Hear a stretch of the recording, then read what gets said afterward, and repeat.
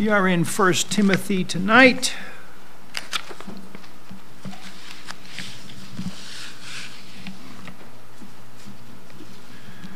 First Timothy, chapter 1, verse 4. Neither give heed to fables and endless genealogies which minister questions, rather than godly edifying, which is in faith, so do. Now the end of the commandment is charity, out of a pure heart and of a good conscience and of faith unfeigned, from which some, having swerved, have turned aside unto vain jangling, desiring to be teachers of the law, understanding neither what they say nor whereof they affirm. But we know that the law is good if a man use it lawfully, knowing this, that the law is not made for a righteous man, but for the lawless and disobedient, for the ungodly and for sinners, for unholy and profane, for murderers of fathers and murderers of mothers, for manslayers, for whoremongers, for them that defile themselves with mankind, for men stealers, for liars, for perjured persons, and if there be any other thing that is contrary to sound doctrine, according to the glorious gospel of the blessed God, which was committed to my trust. Let's pray. Heavenly Father, I thank you for your word tonight, and I do thank you that we have Christ as our rock to stand upon, and who has died for us, risen again, and purchased, Lord, our salvation. It's wonderful to be a Christian and to know you, Lord, in this life, to commune with you and have you to walk with us and guide us. We thank you, Father. We thank you for this meeting tonight. We do pray that your Spirit would speak to us and help us, dear God. I pray you'd fill me with your Spirit and help me to minister the word to your church. Fill my dear wife with your Spirit, relaying the message to the deaf tonight and the study there, dear God. And Father, I thank you for each one here. I thank you for those that are with us online. And God, you've been good to us today. You always are. And I thank you for that. And once again, just somehow by your grace and by your power, draw us closer to you. Help us individually and as a church, God, to be faithful in our walk with you and to serve you while we wait for Christ to return. And Father, certainly our nation as all needs the church within to be a light. And Father, to shine it brightly to that people might be saved, and the Christians as well would draw closer to you. Lord, help us tonight. Might you be pleased with our worship. Might be worship in spirit and in truth tonight. Father, we pray and ask it in Jesus' name. Amen. Amen. You may be seated.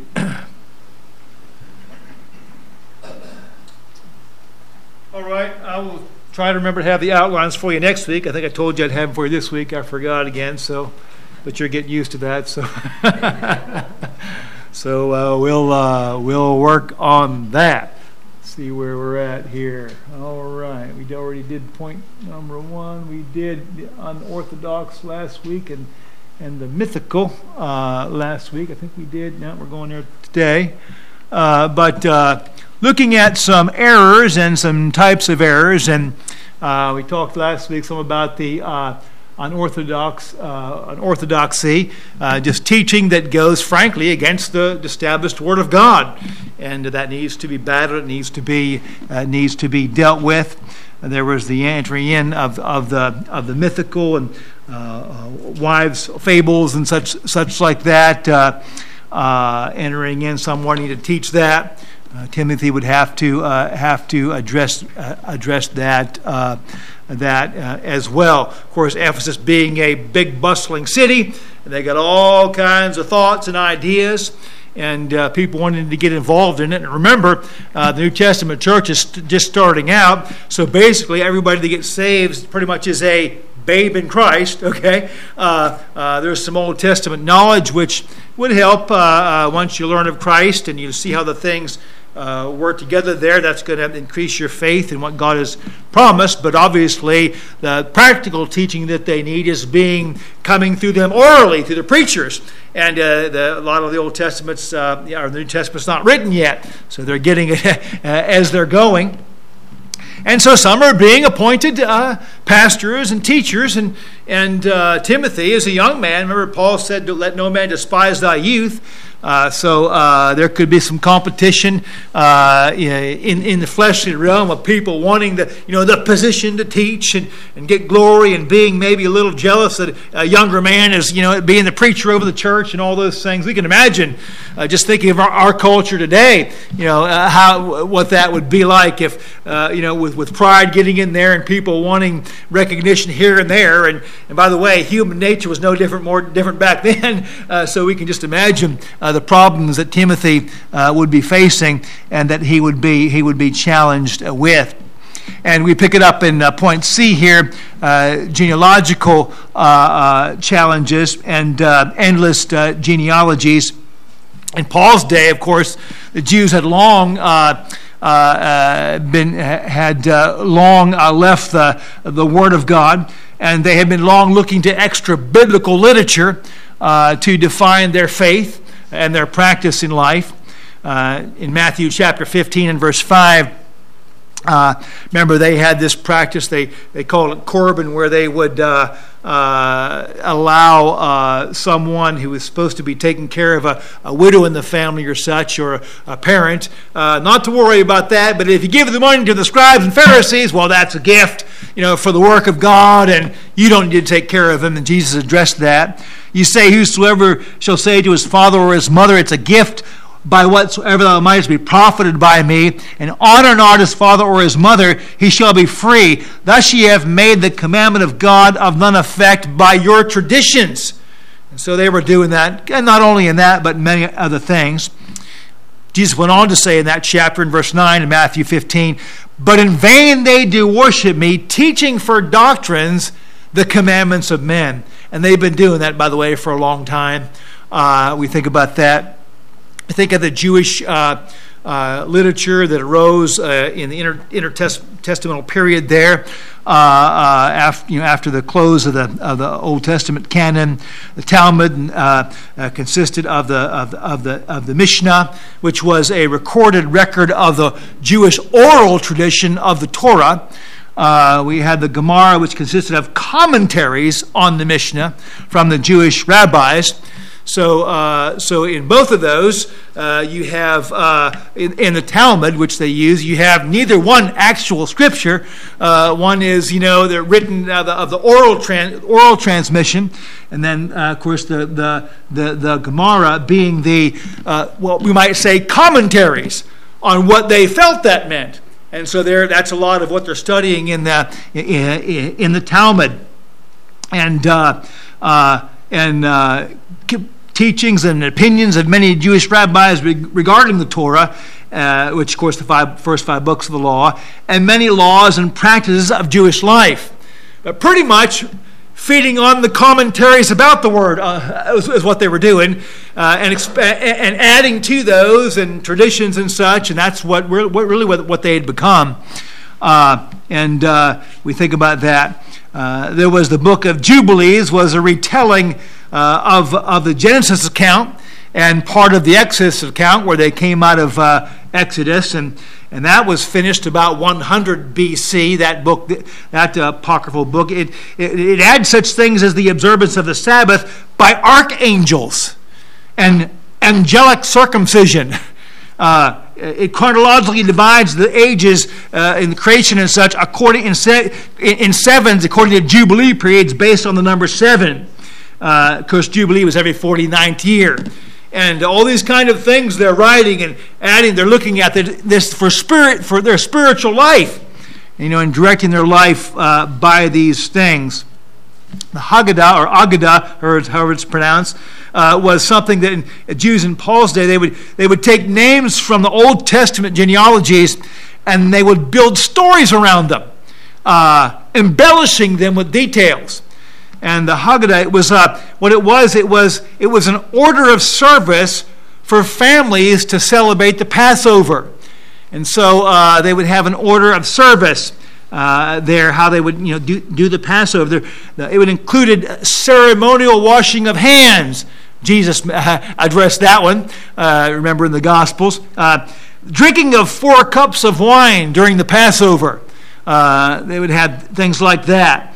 And they would keep adding to it, and so they incorporate this in their practice of the Passover and such. And that has continued on through to even today, this Haggadah giving a order of service for the Passover. I found it amusing. I looked at some of the what has developed from that. As Jews today, want to celebrate the Passover, they can get all kinds of these Haggadahs, these order of service for the Passover, and they can get a user-friendly traditional Haggadah, which some would choose. They can get a social justice Haggadah, which would associate it to those things.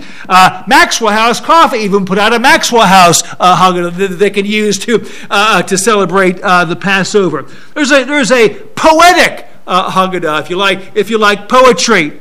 There's a kid-friendly Haggadah if you just want a short pass. So we have got too much to do. We need to cut this thing down. So they have a kid-friendly Haggadah for Passover.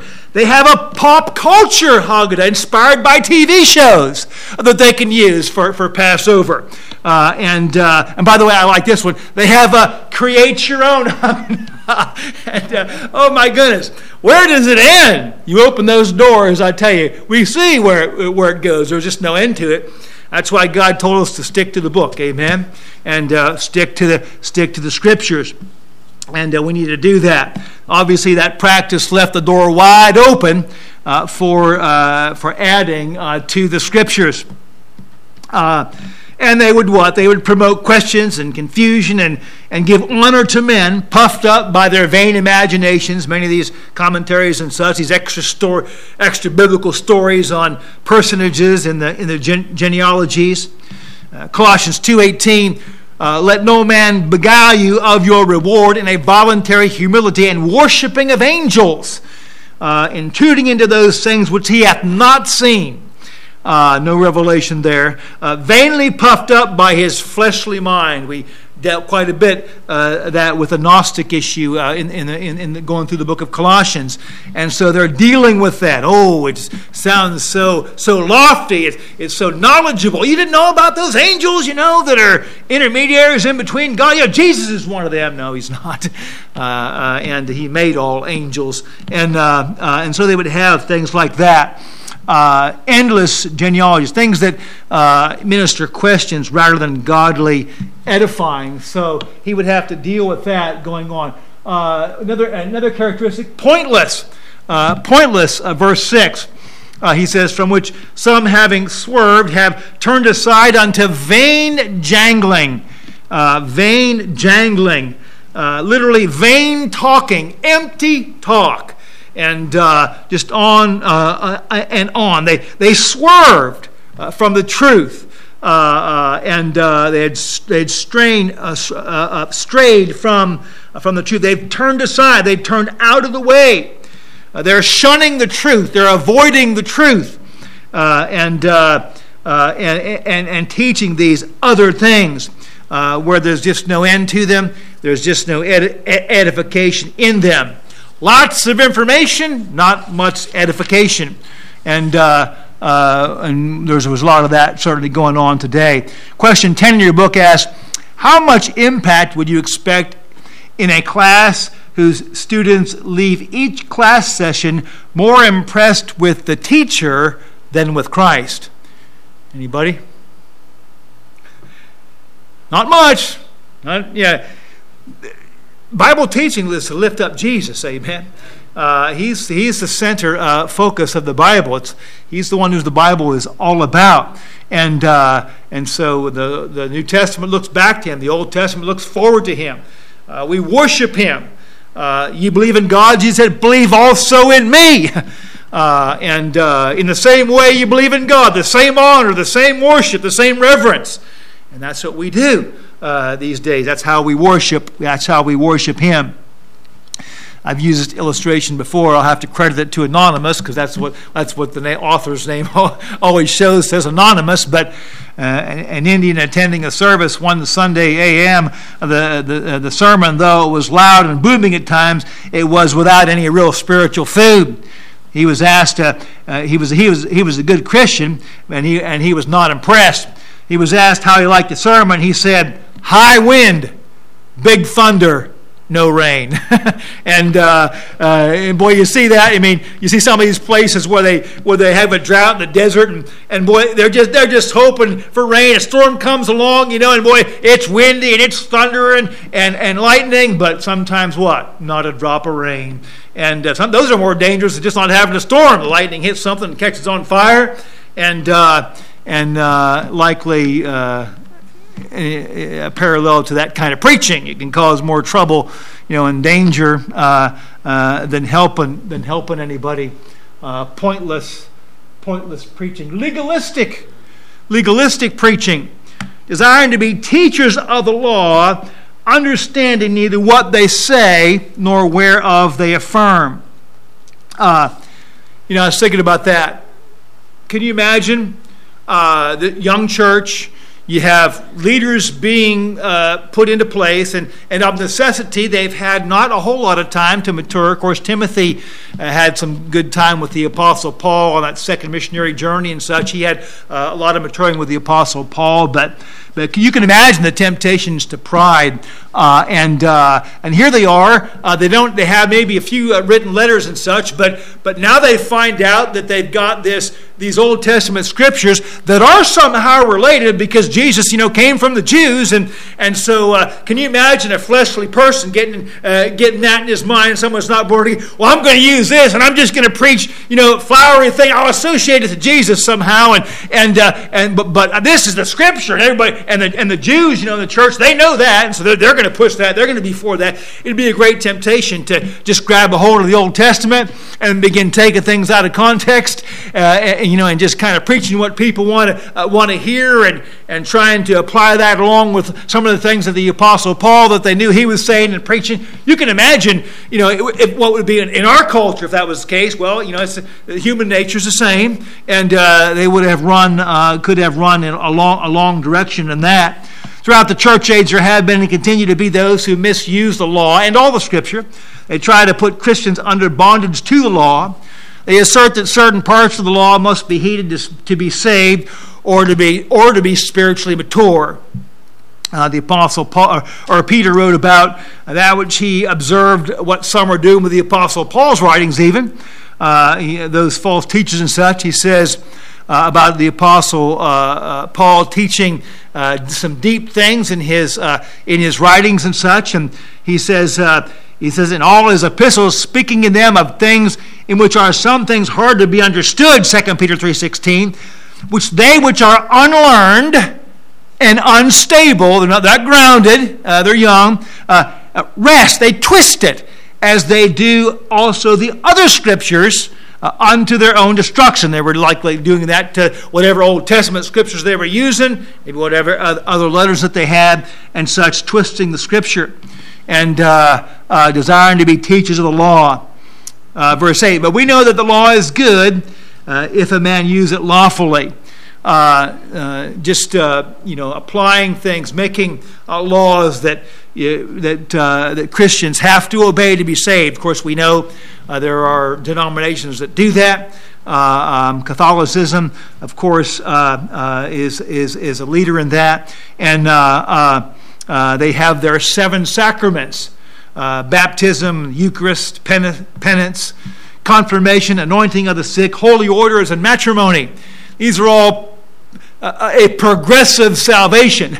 Long as you're faithful in those things, and of course, which ultimately you only find in the Holy Catholic Church, then you can, get into heaven, I guess. But I wanted just to look at that false doctrine a little bit. I went to, of course, you can read all kinds of things about that, but I wanted to make sure that I went to a Catholic website. So these things are from a Catholic website. They're putting forth what they say. This is from the where was it? the Holy Spirit Catholic community, and they reference the catechisms and such and what books they're from, but all the sacraments. They said the sacraments give two kinds of grace. One, sanctifying grace. They define that. The grace which confers on our souls a sharing in the life of God himself. So whatever those are, they're associated with what? Being born again, with getting saved. You don't have the life of God himself without the the sanctifying grace of that particular sacrament. The other ones are sacramental grace, special grace that helps us carry out the specific purpose of the sacrament. So they say it's not all the sacraments deal necessarily with salvation. Some of it's the growth afterwards. And the special grace that you give then, of course, like marriage, just strength for that sacrament. That will give you strength in marriage as you go through that marriage in the Catholic Church and such. And they put the sacraments under classification. One of them says sacraments of the dead. Sacraments of the dead. Listen, baptism and penance are called sacraments of the dead, because their chief purpose is to give supernatural life of sanctifying grace, that's what they associate with salvation, to souls spiritually dead through sin. So baptism and penance give eternal life. And that's out of the Catholic doctrine. That's a false doctrine. And we understand that. We realize that. Romans 3:28, we conclude that a man is justified by faith without the deeds of the law.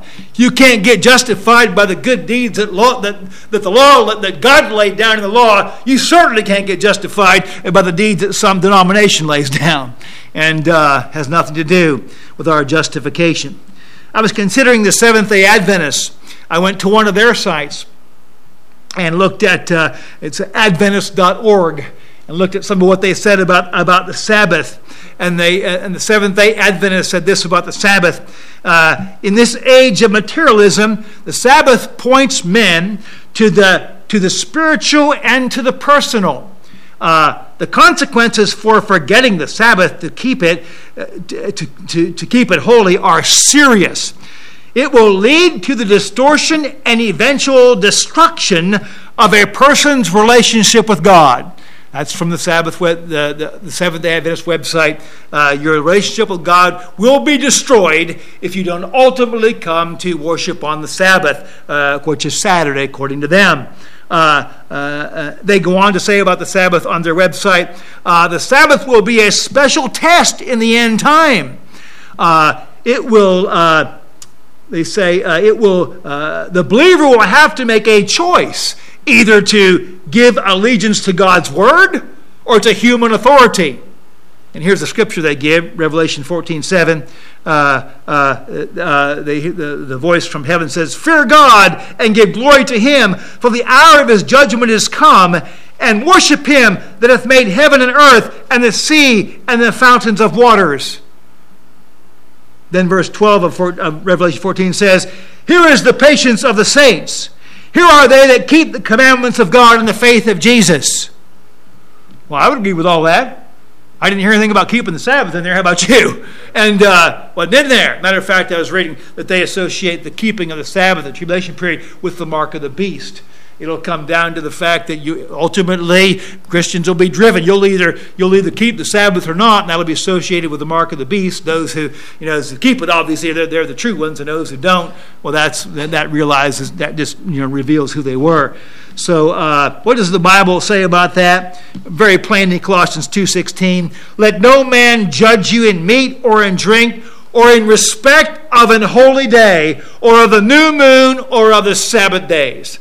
So God says you can worship what day you choose as a church. You gather together, you worship that day. And by the way, Paul says, don't let anybody judge you about that.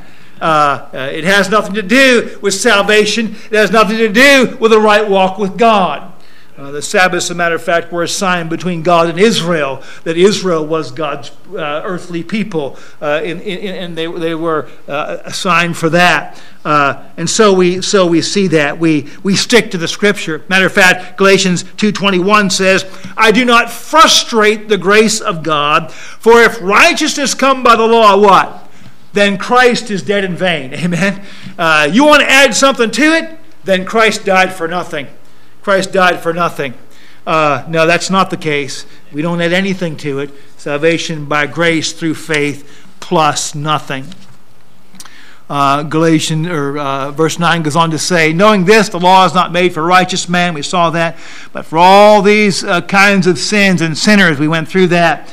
And anything else that's contrary to sound doctrine. End of verse 10 there. So what does the law do? What's it for? It is to reveal our sin. The law actually grabs a hold of us, and if we pay attention to it, it shakes us up and drops us at the feet of Christ and says, I'm done. I've shown you how much you need Him. You have no hope apart from Him. He is your all and will be in all who trust Him. And that's basically what the law is designed to do. If it doesn't bring you there, you haven't understood it. You haven't realized what God has for you. Galatians 3:11, but that no man is justified by the law in the sight of God, it is evident, clear. The just shall live by what? Faith. We live by faith. Faith plus what? Nothing. We live by grace through faith. That's what we live by. That's what we got saved by. That's what we live by. Amen. And we don't frustrate the grace of God. All this thing about loving God, keeping the commandments, of course, that Jesus has given and reiterated for us from the Old Testament into the New, even calling us to go beyond what the Old Testament sometimes called for. All that is because Jesus said, if you love me, what? Keep my commandments. It's all about relationship. It's all about a love relationship with Christ and drawing closer to Him. The just shall live by faith is what we live by. And Galatians 3:12 says, and the law is not of faith, but the man that doeth them shall live in them. Now, if you look in your Bible in Galatians 3:12, we read, the law is not of faith, but the man that doeth them shall live in them.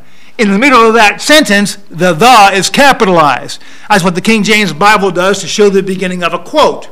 And so what they're showing us there is a quote from the Old Testament, which tells us what the law was, what the law required. And it's in Leviticus chapter 18 and Leviticus 18:5.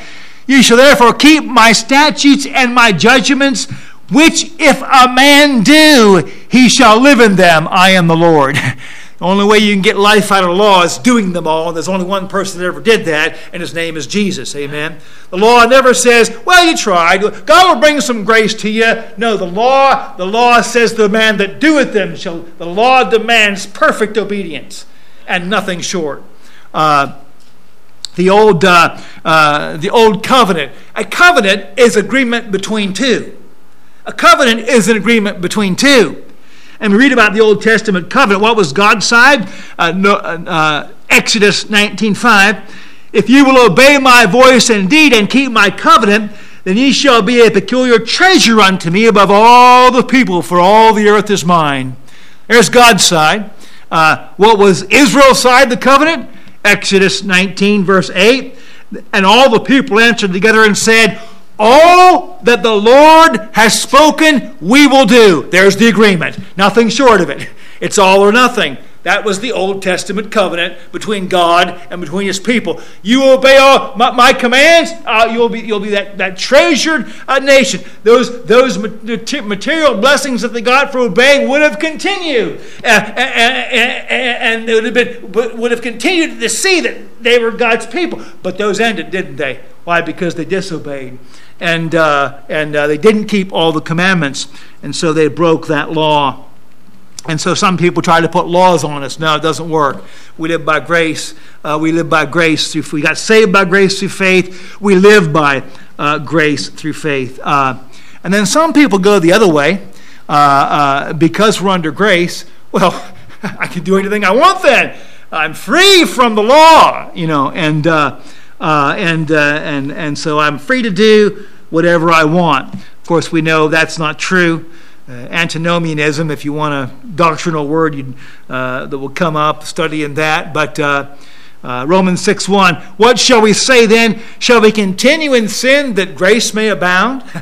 See, they were thinking that, wait a minute, we're free. We're saved eternally. We're not under the law. Well, we can just do whatever we want. Matter of fact, if we sin more, then grace will abound more. And since we're eternally saved, that'll just show that God's grace is even more gracious. Well, that's a fleshly track there, isn't it? The fleshly mind run on that course. By the way, when you get saved, you've already repented of your sin. Amen? That means you've already come to the place where you realize your sin's wicked and you want to be delivered from it. You're not just you don't get saved just coming for for a ticket from a get out of free ticket from hell. Nobody gets saved just for that. Okay, if you haven't turned in your heart from your sin to Jesus Christ for salvation, you didn't get born again. And no, we have what? Repentance toward God. We are sorry, we are sinners, and our sin has offended God. We are sorry about that. We are remorseful about that. We turn from that to what? Faith in Jesus Christ for deliverance from the penalty, practice, and one day the presence of sin. That's why we turn to God. And so it just doesn't make sense. Someone obviously doesn't have the right spirit if they want to chase down sin after they're supposedly born again. What shall we say then? Romans 7:7, is the law of sin? God forbid. I had not known sin by the law, but by the law, for I had not known lust, except the law had said, thou shalt not covet. I'm thankful that the law reveals our sin. We always pray for healing of people that have diseases and struggles, and the Bible talks about praying for one for another that you may be healed, and we pray for that, and we leave the results to God, because we know that sometimes He heals and sometimes He doesn't. Amen. And He has the sovereign choice and right to do that. But when we pray, we want what? We pray for healing, and we want the test to be what? Accurate. That's what we want, and to show what the problem is. And I'm thankful that the law is accurate. Amen. It shows me what the problem is in my heart when I read it, and shows me what I need to where I need to do business with God. And so some reverse it. And so question 12 in your book says, what do these verses say about the benefit of the law? Well, the law reveals sin, doesn't it? We read that, and it convicts us. And by the way, the New Testament reveals plenty of that too. And we see that for sure. God reveals that in our hearts as well. So both license, I can do whatever I want since I'm saved, and legalism, no, you must keep this rule also to be saved. Both of those are teachings that arise from a fleshly and false interpretation of the Scripture, and we reject both of those. So those question 13 says in your book, what does 1 Timothy 1:6 say to those who are of those who are teaching in this manner? What does it say they have done to their instruction? 1 Timothy 1:6. They have what? They've turned aside to what? Vain jangling, vain talk, empty talk. And so Timothy is given a bold command. 1 Timothy chapter 1, verse 3, I besought thee to abide still in Ephesus when I went into Macedonia, that thou mightest charge some of them that they teach no other doctrine. That's question 14 in your book there. So he is to charge them. He is to command them. He is to order them. And some of them were elders, were people older than he was, no doubt. Some of them probably were Jews trying to use the law, have a little bit of knowledge there to try and show off in their teaching, and somehow make that that teaching apply to the things of Christ that they were learning. And Timothy was commanded, you need to order them, you need to charge them that they teach no other doctrine. And what a challenge. What a challenge. And we could see why Timothy might have been a little bit weary or wary of taking over. Now, confronting those who teach false doctrine isn't easy, but a New Testament church must be true to its calling in the Word of God. What's our calling? 1 Timothy 3:15. Paul says that the church is what? The pillar and ground of the truth. The pillar and ground of the truth. Jesus came to bear witness of the truth. So that is what we stick with. Now, the book gives here, the outline says, on target teaching, focus on the Bible, is consistent with the historic faith of the Scripture, builds people up to Christ likeness. Anybody see anything wrong with that?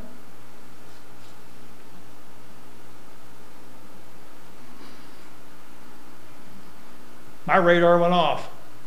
I do. Historic. Yeah. What's that? What's the historic faith of the Scripture? Well, I looked that up because I've talked with some people who brought up this subject before.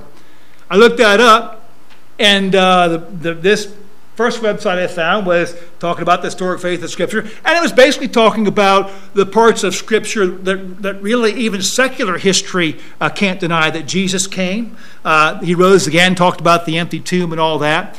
And this particular website, talking about the historic faith of Scripture, actually was in line with what I believe about some things regarding Calvinism and such like that specifically, and it was in line with that.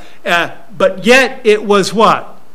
It was men's opinions and writings about the Scripture. See that? What were the Jews doing? Looking at men's opinions and writings about the Scripture. You may have a first century supposedly scholarly Christian person. You may have 1,500 of them that all believe the same thing. That doesn't mean that's what the Bible says. We have a preserved book.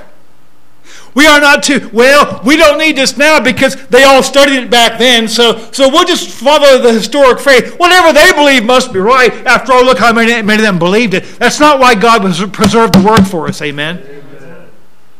See, the fact is, I can find historic beliefs that I believe that people they commented on the Scripture and they're right in line with what I believe. And guess what? Somebody who doesn't believe the things that I believe can go back and find people that wrote about the Bible and they believe the same things that they believe. What is this? The historic faith of the Scripture. It's a little subtle dangling to get you just a little bit away from the book. I was listening to J. Vernon McGee on the way home today and just turned it on. And he happened to be, I had just looked at this and he happened to be talking about, he was talking about you need good commentaries. And by the way, we do. We do. You know why? Because there are some people that know more about the Bible than I do. And I can learn from commentaries, and by the way, so can you. But he said, but then we have to, he said, it's a vicious, but then we have to, but we can't take, it can be dangerous because we begin to take their word for it. We have to what? We have to prove what they say by the Scriptures. Bingo. There it is. Right there. Some of the Catholics got thrilled there when I said, bingo. Amen. No. The historic faith of the Scriptures. Yeah. It doesn't matter what 1,000 people said about it. You can read it. But you and I have to check it out. Because we have a preserved word. And after we check it out, and we've prayed, and we have read so-and-so and so-and-so, then we can say, well, as best I know in my heart, I've read what so-and-so says, and from what I see in the Bible, I don't agree with that. Or I've read what so-and-so says historically, and as I read the Bible, I see that. And I think that's what the Bible is teaching. From my understanding, that's what we got to do. That's what we got to do. If they can get us lured away, oh, well, you can't depart from what men historically have said about that doctrine. I can if it's wrong. I can if I read the Bible and study it and my conscience says I can't see that in the Bible. Matter of fact, I better depart from it, amen? And I saw that. And the hair kind of stood up on the back of my neck, and I thought about the subtlety of Satan. Just one word. The historic faith of the Scripture. Well, I don't have to just depend upon what historians have said about the Bible. I have the Bible. I have the Word of God. I can go to it. And I can use, yes, scholarly writings to help me. I do often, and I'm sure you do too. But I don't depend upon them. I'm going to check them out in the Bible. And if it makes sense to me, and as I pray and read, and as you do too, then we come to that conclusion, what? In our conscience.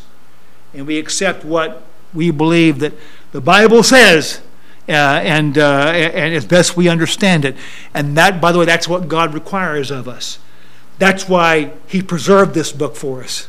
That's why through all the bloodshed that brought it here, He didn't do that so you and I could listen to just be content with what somebody else says about it. He didn't do it for that, and we need to be careful.